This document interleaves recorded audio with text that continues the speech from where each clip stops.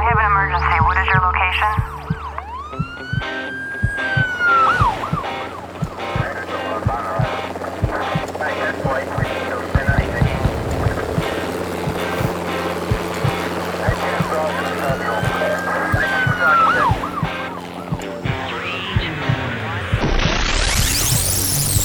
Rescue Radio, because there's a war for your soul.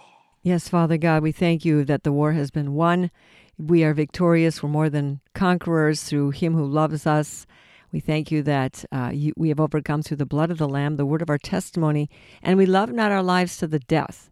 And so we thank you for getting us into that place of invincibility where we will walk in the power of your grace, your joy, your peace, Lord God, and that we'll look to you, walk in your spirit. Now, I praise you and thank you that you, Lord Jesus, walked in the power and the anointing of your Father when you did his will.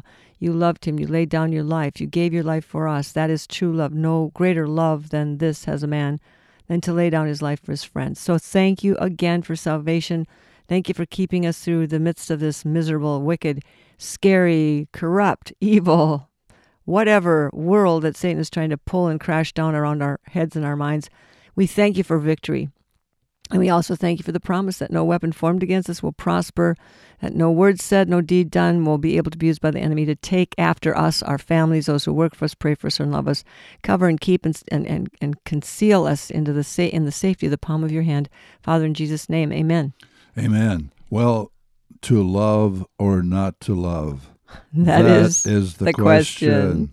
Yes, indeed, and that is the big question all throughout everything, because everything either operates under the counsel of love or the counsel of fear.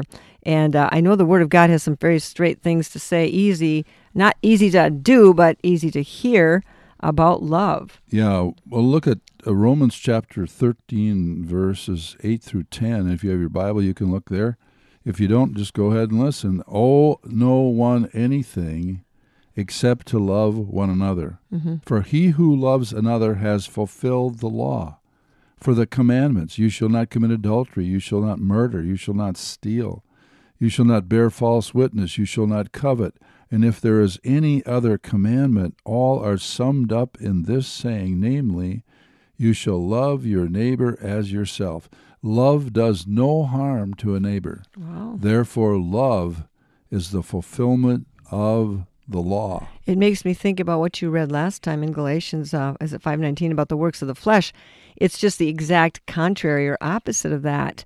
And so when you're working and walking in the law of love, you won't be doing the works of the flesh. But look at what Jesus says in the Our Father. I know in Matthew it says, give us debts, or forgive us our debts as we forgive our debtors. I think it says like that. Mm-hmm. And in Luke he says, give us this day our daily bread, and forgive us our sins as we also forgive everyone who is indebted to us. Now, the question is, what is that debt that we owe to everyone that seems to be kind of unpaid? Well, yeah, a debt is something that you owe. And he says to owe no man anything but to love one another, right? Right. So we have a debt. This is my commandment that you, to one another. Paul said he was a debtor to preach the gospel to the Jews, the barbarians, to everybody. He was a debtor. He owed people the gospel of Christ. Yes. Mm-hmm. And so what we owe to one another is love. But, people read about that. I mean, you read 1 John about the love of God. You read it, for he so loved the world. We read about love, and we say, yeah, sure, I agree with that. But we really don't know how to get past the reading of it into the revelation of it. And the revelation, because if you just read it, it's going to turn into religion, a religious duty, or not a desire, not a devotion, but a duty. I've got to do this, I've got to do that. And it becomes mechanical. It becomes, we're giving lip service to love. I think a lot of believers in their families, we know it's the right thing to say, it's to talk about lip service to love. But really when it comes down to loving, laying down your life, letting go of yourself, and stop making everything all about about your offenses or whatever, and then getting back to what God says. It's like there's a lot of a whole different world, if you will, in experiencing the true love of God, which means, blessed is he who's not offended because of me, and all these kinds of things. So let's kind of look into this today a little bit about what it means to pay that debt. Owe no man anything except to love one another. Well, it takes a revelation to realize. First of all, you have to realize that God loves you. Yeah. God loves us. And 1 John 4:19, we love him because he first loved us. And he commended his love for us, it says in Romans chapter 5, that while we were yet sinners, while we were his enemies, Christ died for us. And that's the greatest love there could be. Jesus says the greatest love humanly is to lay down your life for your friends. He said here now, the greatest love, he demonstrated the greatest love is to lay down your life even for your enemies. You pay the debt of love even to those who are opposed to you. Yes, we know that Jesus passed the love test 100 million ways, and he did. But the thing is, we don't. We don't get it. We're because we're hung. Here's the deal: the whole fight in the war is between love and fear. Those are the two powers, the two entities. Fear from hell, love from God, of course, and so we begin to, we don't realize how much fear we have been programmed to live under, and how, actually we don't, to love people is super dangerous. It's super emptying. You can't think about yourself. I mean, not that we're going to be a doormat here. And it's not about balance either, but we have to know that I need to abide in Jesus Christ, who is love, and then do what he says. And so, most of us, we operate out of a spirit of reaction and fear, like we talked about last week. And you know what that's about? It's really about recognizing this spirit, that it's not just a spirit of fear, but it works with fear. It's kind of enveloped in fear, is this unloving spirit. Yeah, what is an unloving spirit? That's a new term for a lot of people. What is we know about hatred and that sort of thing. Or despising, or how you want to describe bitterness, it. Rancor, Bitterness, rancor, that sort of thing. But what exactly is an unloving spirit? Well, I would say, it's kind of a new term. I think one of the first people that I heard ever use it was Henry Wright, and he does a lot of work in his books on healing in a more excellent way, giving him some credit here, that help people get out of that place of fear, panic, sickness, infirmity, all those things, sickness, weakness, all that comes from the works of fear, and the perfect love heals us. So the unloving spirit really is the opposite of peace, the opposite of love, the opposite of knowing that you're loved. Unloving spirits are, feeling offended, or, when people don't feel connected and then this happens all the time. As a matter of fact, Satan's biggest goal is to get us to not know who we are. And part of knowing who we are is that we are absolutely loved by God. And when you know you're absolutely loved by the most powerful being in the universe, and he loves you and he wants you, he made you specifically, he knows who you are, he's got a plan for your life. When you know that, you're pretty invincible because you're resting in the truth of God and his goodness. But if you don't know that, which Satan doesn't want you to know, then you're going to be hit up by the unloving spirit. Here's part of that invincibility you're talking about in 1 John chapter 4, verse 18. There is no fear in love, but perfect love casts out fear, because fear involves torment. But he who fears has not been made perfect in love. So love, when you know, there's a security. When you know that you're loved, and when you're able to love, you have that revelation of the love of God for you, and then there's peace. There's a reciprocation of love for him, and then love for others. Fear is gone. There's a boldness there because you know who you are.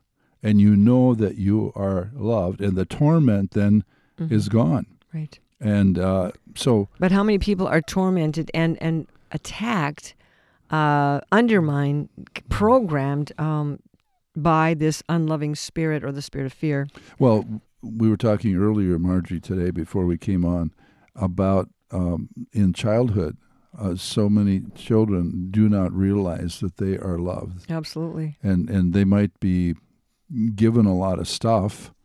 They might be given a lot of attention and so forth, but do they really know Who they are. Because do the parents know who they are Yeah. and are able to, the Bible, Proverbs 22:6 says, train up a child in the way that he should go, not what the parent wants them to be, but how is that child wired and what's the call? What are the callings and giftings of that child? So if you get that unloving spirit, can grab a hold of us, right? Even actually in the womb. Absolutely, the spirit of before rejection. We're born. And these are very powerful things because we're very wired in relationships to care about what people think, if we're loved, if we're included, if we're wanted, if we're good. And we take almost all of our cues about who we are and our value from two things: our behavior, how we perform, and how other people treat us or see us. And so very little is going back to the Word and say, but this is who I am. And so when you have parents that are either absent or over the top, fearful, and they try to create this perfect child, or they don't care about the child at all, and you've got everything on this gamut of being raised by people who are themselves fearful, unloved. Many don't know God, not there. Mom's not happy. Dad's gone. Terror. There's a lot of fear and terror in a child's life because you're so dependent upon these people. And so one of the things we want to do then is try to take control. And the way we do that is we try to make them happy. I was going to say, how much of our motivation in life is based on fear? Well, all of it. Because we don't want to look bad. We might look bad, or something might happen to us. Or we might not, we want to prove that we are somebody by performing some task. And we've been taught to judge one another, judging performances, judging tasks, judging all kinds of things. So we're really not being allowed free to be who we are. And I think this is one of the bigger issues of parenting, is that your child is feeling, like maybe they're a little round peg and you're trying to stuff them in a square hole, or something like that. Because, to know them, to really study them, receive them for who they are, delight in them. They're going to be, you got 4 kids, they're all going to be really different probably from one another. And you can't just, use a cookie cutter kind of approach to your children. But if you let them know who they are and be okay with that, just make sure that they're safe and they know God and they know the love of God, and they're going to know the love of God through you. Then they're going to start to know who they are and they're going to be confident. But if you have children who are trying to make everybody happy and please everybody, they're going to turn out to be little liars. They're going to be pretenders. They're going to be controllers. They're going to try to, run the show, or hide, whatever they're going to do. All of these things that they take then into their next phases of life, into marriage, into parenting themselves as being parents, and then into their old age. So the whole thing is Satan can kind of, seal us from the love of God through fear, through the way we're raised. And so a lot of times the way we're raised is, has to be undone. We have to be deprogrammed. We have to go back to the Word of God, which programs us by the power of the Holy Spirit to tell us the truth about what's really going on, as opposed to what we were traumatized or tricked into believing. We don't have to prove that we are our worth. So I know people that are driven, say people in the business world, they're driven to accomplish so much, and ostensibly looks like they've accomplished a lot, but part of it, the motivation goes back to childhood, where I want to prove to Dad that I am somebody.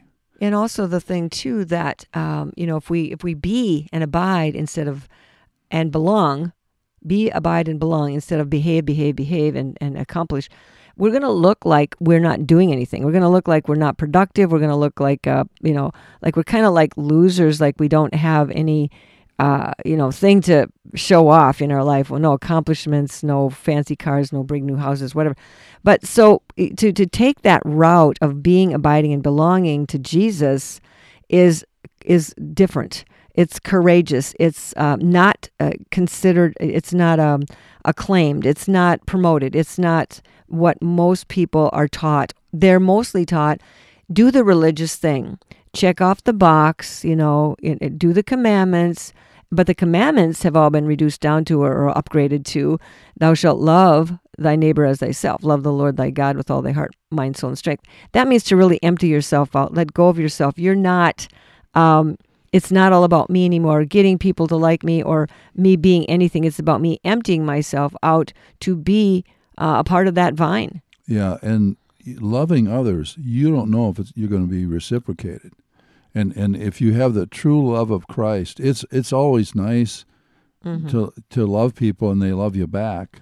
But if you love people and they don't love you back, some people say, well, forget this, I don't want to try this. But the thing is, we are called to be secure enough in the love of the Lord that whether we are received or rejected, in a sense, it doesn't really matter to us. We're just going to keep loving anyway. Well, it looks like, what happens is when you're little, Satan puts a lot of hooks in us with ropes, and he tries to pull on those ropes to manipulate us, to pull us this way or that way, to bind us up, to trip us up, to tie us up, to choke us, whatever he does. But some of those ropes are like,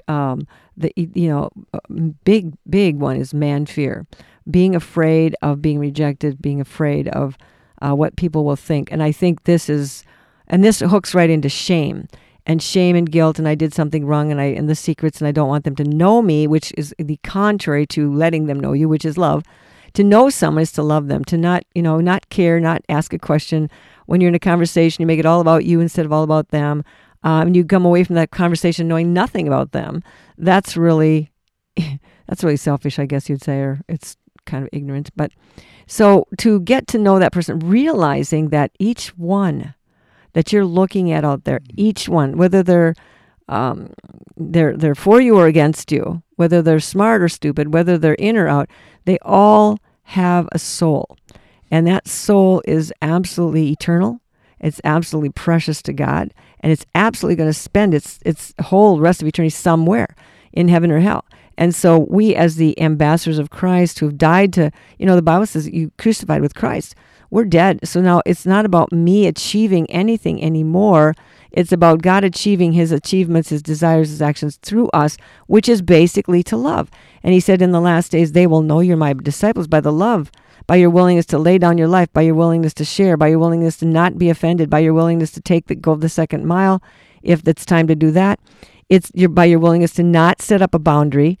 Honestly, people who are religious and following God, they chit-chat all the time about their boundaries, and you're crossing my boundaries and you're entering into my space. Now, I understand we have a bit of personal space, which means that at some point people get a little too close, and maybe you want them to get really close and give them a hug, give them a kiss, whatever. But sometimes they're getting kind of into your space, and it's a threatening thing.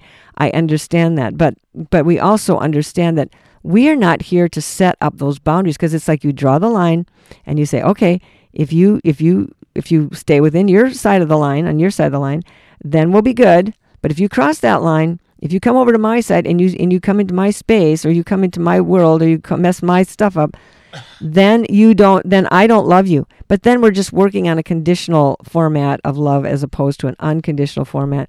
And Jesus said, again, it might get to the point where you have to lay down your life for someone, and it might even be that they don't even like you. That's what it was for Jesus. He laid down his life. We didn't even like him. So it's not a matter of boundaries. It's a matter of what time is it. To everything, Ecclesiastes chapter 3, to everything there's a season and a time to every purpose under heaven. There's a time to gather, there's a time to throw away. So when we're led by the Spirit of God, we don't have to worry about boundaries or balance. That's right, because God is he's in us, and he is willing. His Spirit is giving us wisdom and counsel. I mean, we're tempted. There are times, I understand, when we do get angry, because we're also sensitive to the injustices around us. And the Bible says, that's okay, but then don't let the sun go down on your anger. You know what I'm saying? Let it be not become the predominant motive, because what anger is it's a sensitivity to in the injustice. And when you're coming to that place of feeling ripped off or lied to or whatever, the key is to forgive. What does that mean? That means you defeat the unloving spirit, going back to the unloving spirit, who wants you to stay mad, wants you to get defensive or guarded or reject them or turn or be offended. That's another one, defensive or offended. You take matters into your own hands, take things personally. Notice what that says. I'm offended, then that means I've taken something personally. Well, what is personal anymore? I'm dead. How can I be offended? Jesus he could have been offended every day with all the people, all the slams, all the espionage, all the setting traps and scoffing and ridiculing and whatever they did to him all the time. But he just kept going forward in the love of God, laid down his life even for those who hated him. And he didn't look to man. He said he knew what was in man. Well, it's in us to be deceived by fear and the unloving spirit. The unloving spirit tries to put up those walls, those barriers, so that you won't cross into the place of sacrifice or laying down your life or loving someone or caring or crying or helping them carry their burden. I mean, there's nothing in the world that is more powerful than love. But to love, you have to be very courageous. It's the most powerful weapon in the world. But you have to be willing to. You can only use that weapon if it's not about you. It's only about what God wants and laying down your life. So you don't take up an offense. You don't, and then you can be who you are. You can be free to be who you are because you're not afraid. You're not afraid of what they will say or think because you don't have to please them. You don't have to bribe them to love you. You don't have to feel insecure around them because you can just be who you are. And we can see one another as God sees us, as God sees them.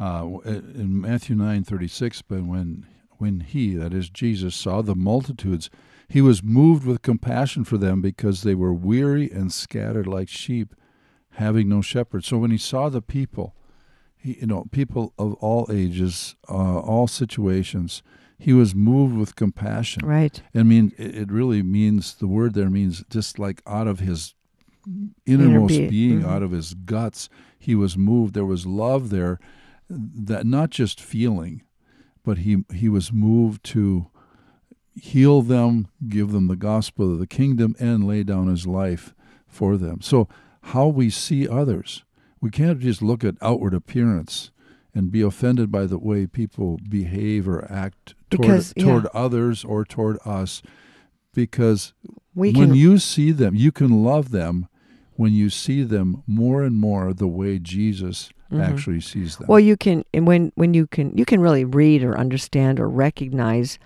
what's really going on by just looking at and recognizing it. Say, okay, they're acting out of a defensive, they're acting out of hurt, they're acting out of fear. And so when we understand that, then we can take a step back and say, okay, Lord, what do you want me to do? There's fear here, there's the unloving spirit, there's a rejection. And then we try, we get caught on those torture racks we were talking about, I think last time too, about trying to solve those irresolvable conflicts, which are always lose-lose situations where you're trying to get someone to love you, who you're afraid of, or you're trying to make someone happy who's mad at you all the time, or you're trying to tell someone what they want to hear, even though it's not the truth. It's not who you really are. In other words, it's not safe for you to be yourself around them because they're fearful, insecure, and controlling, and they want to make you into their image, I guess you'd say, into their image as opposed to God's. And so, we want to fix things to make things safe and right. But see, we're really hung up on this idea of safety, and that is not safety only comes from God. It only comes from knowing that God has got this, God is good, God loves us. And, what's it going to take for us to know that we are loved by God? What is it going to take except not more Bible reading necessarily, because a lot of people have read those scriptures that we read earlier. They read through them, they've memorized them, they can quote, they can tell you where it's located, and they don't know a thing about it because they have not yet really experienced it. We all need to experience more of what love is. I'm not claiming to have arrived there yet, like Paul says, not having apprehended, but going forward. And as you go forward in your walk with Jesus, whatever that walk is, if you can understand that whatever he's permitting in your life right now, whether it's a difficult relationship or it's an illness or it's a disappointment, it's a setback, it's some sort of a difficult trial that you've been in a long time or you can't seem to get out of, which kind of comes against the idea that we're loved. I mean, if God loves me, why does he let all this stuff keep going on? And why can't we get some breakthroughs here? if we understand that, yes, both God and Satan are both working in the same place at the same time to do the opposite thing, when Satan makes a move in our life to bring us to that place of fear and the unloving spirit provoking us to get mad, retaliate, hold a grudge, get bitter, when we get to that place that's the war. Now, what are you going to do? Are you going to believe that? Are you going to go with that? Choose that? Take your stand in favor of, bitterness and resentment? Or are you going to die and say, Lord, thy will be done? So in our trials, everything that Satan is trying to do to break you, God is actually doing to make us. And, I was just realizing, should have known this already, you'd think, that Job had 2 trials. The first time Satan came, he just took his finances and his family, which is huge, not a small thing. Even taking one member of the family, or maybe even wiping out one bank account, or would have been, or burning down one house or one field, would have been a lot. But the whole thing, both family and finances, were wiped out basically in one fell swoop. And then Satan went back up into heaven, and God says, have you seen my righteous servant Job? He hasn't flinched. You put all this stuff on him, and he's still righteous. He's still walking. And Satan says, well, let me test him again. So there was a second trial. So in the second test, which was the physical problem, he was, struck down basically. And all Job could really do was just sit there. And scratch his wounds. He couldn't, and try to defend himself against his unfriendly friends, non-comforters who came in to try to find guilt and place blame on him. And ultimately, by placing blame on him, they're placing blame on God, because God is mad at him because he broke his law. And this is where it always goes. This is where it always goes when you're in religion, when you're trying to keep the law, keep the rules, check the boxes. It always goes to that place of, what did you do wrong? So God is mad at you. So you don't really know if you're going to go to that place where, what did you do? God's mad at you. You're actually saying God's love for you is conditional. It's dependent on your behavior, and you blew it. And so now God is mad at you. And so flipping that to the next side of the coin, it's, well, then God loves only conditionally. He is mad at me. I have to do something to be something. I have to do it better. And you're actually judging God as being what we are, or what the devil is. We're judging him as being unloving. And you say, well, I don't know if God's loving all the time, because, what did he do that for? And why didn't he do that? And he should have done that. And over there, he could have done that, and he didn't do that. And why is he letting all this bad stuff happen? And da-da-da-da-da, on and on and on. The indictments can go against God, against the idea that God is love, or that God is loving. And these are the temptations of the unloving spirit, to get you to go into an agreement with him that God doesn't care, God's not there. And some people have been so stumbled over that dilemma that they just say, well, there's no God. Well, I'll just be my own God. Well, I'll look to the devil. He'll be my God. He'll be nice to me. Well, the devil will be nice to you for a little while maybe, and then he turns on you. And once he turns on you, your only hope after that is to come back to the Lord and be rescued by him, because the devil never changes his mind. He's hated us from the beginning.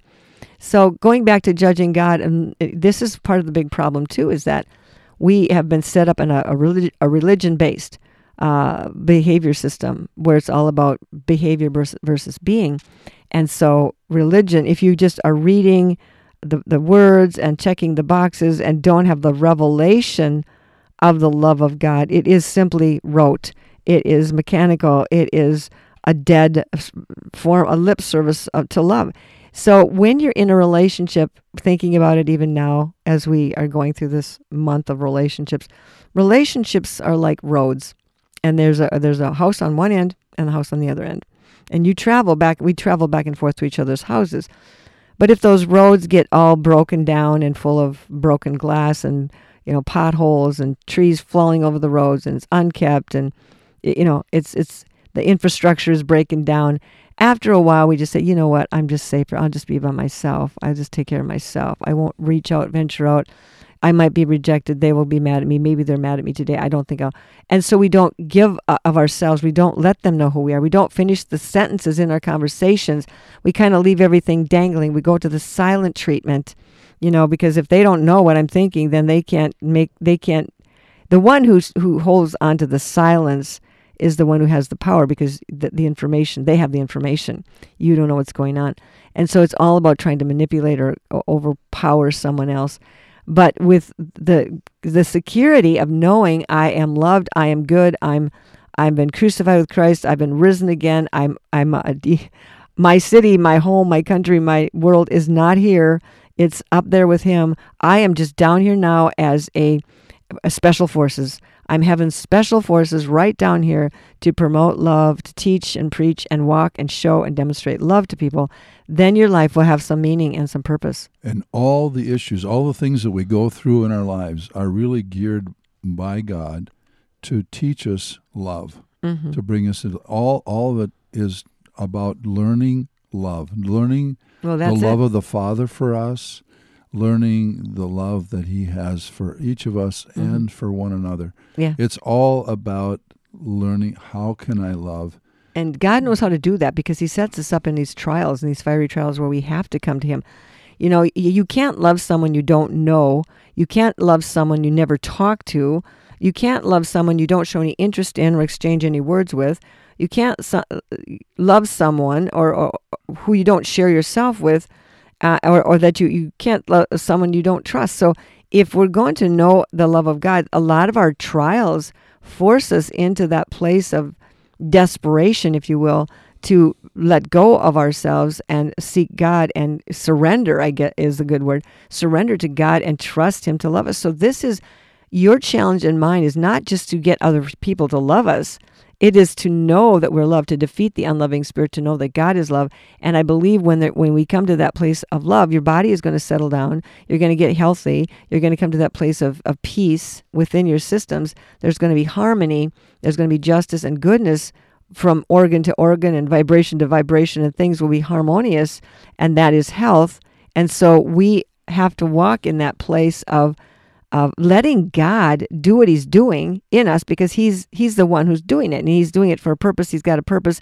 It's not to crush you. It is actually to make you create the image of Jesus Christ in us. And that's the goal that God has for us, is to make us like Jesus, to be conformed. It says in Romans chapter 8, to be conformed to the image of his Son, to be like Jesus. And who God is love, and Jesus is God's loved gift to the world. Right. God so loved the world that he gave his only begotten Son. Having loved his own who were in the world, it says of Jesus in John chapter 13, verse 1, he loved them unto the end.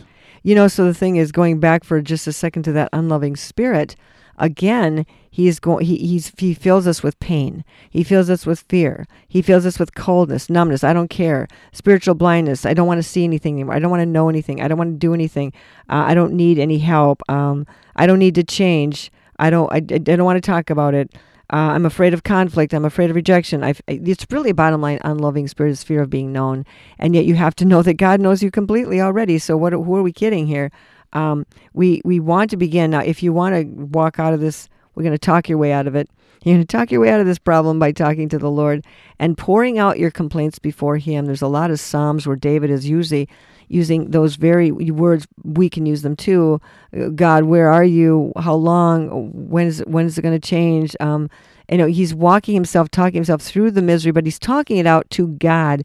And so I really encourage you and I to spend that time pouring out your complaint before the Lord, because God hears us. And so today, Father God, we just thank you for drawing us near, even through the trials, the fiery trials that seem to be intensifying all around us in our lives and the people we know and love. Father God, that you are merciful, you are faithful. We're not going to listen to or believe what we see, what we feel, what it looks like, what other people are saying, that there's no love, there's no hope. We're going to believe you, Lord God, that you've got a plan and you are love, and your plan is to love and be loved, giving us love and knitting us together as a family to know that we are together. We're not alone. We do belong to you, and you belong to us, and we can help other people find that same place of safety. Father, we ask these things in Jesus' name. And by the way, again, we're featuring this week, month of February, whatever, doing relationships God's way. as a kind of a manual on talking through some very relationship difficulties with difficult people, difficult situations, your relationship with sin, with God, with, and With yourself? yeah, with yourself, exactly. And so again, check it out, liferecovery.com on the website. And one more thing, hey guys, if you really want to help us out, give us some, rate us, give us some reviews, put the reviews or rate us in the opportunity boxes. Some of you know how to do that. Some of you don't. Can you check that out and just say, hey, don't just give us a high five or a thumbs up. If you can just put a word or two in there, that would really help us in our ratings and help other people find us. And that's another thing too. If you can tell people about us, thank you for the ones of you who have been listening to us for such a long time. You're such a blessing to us. You're a big encouragement to us. So God bless you, bless you, bless you, and we'll see you again next week. I have an emergency. What is your location?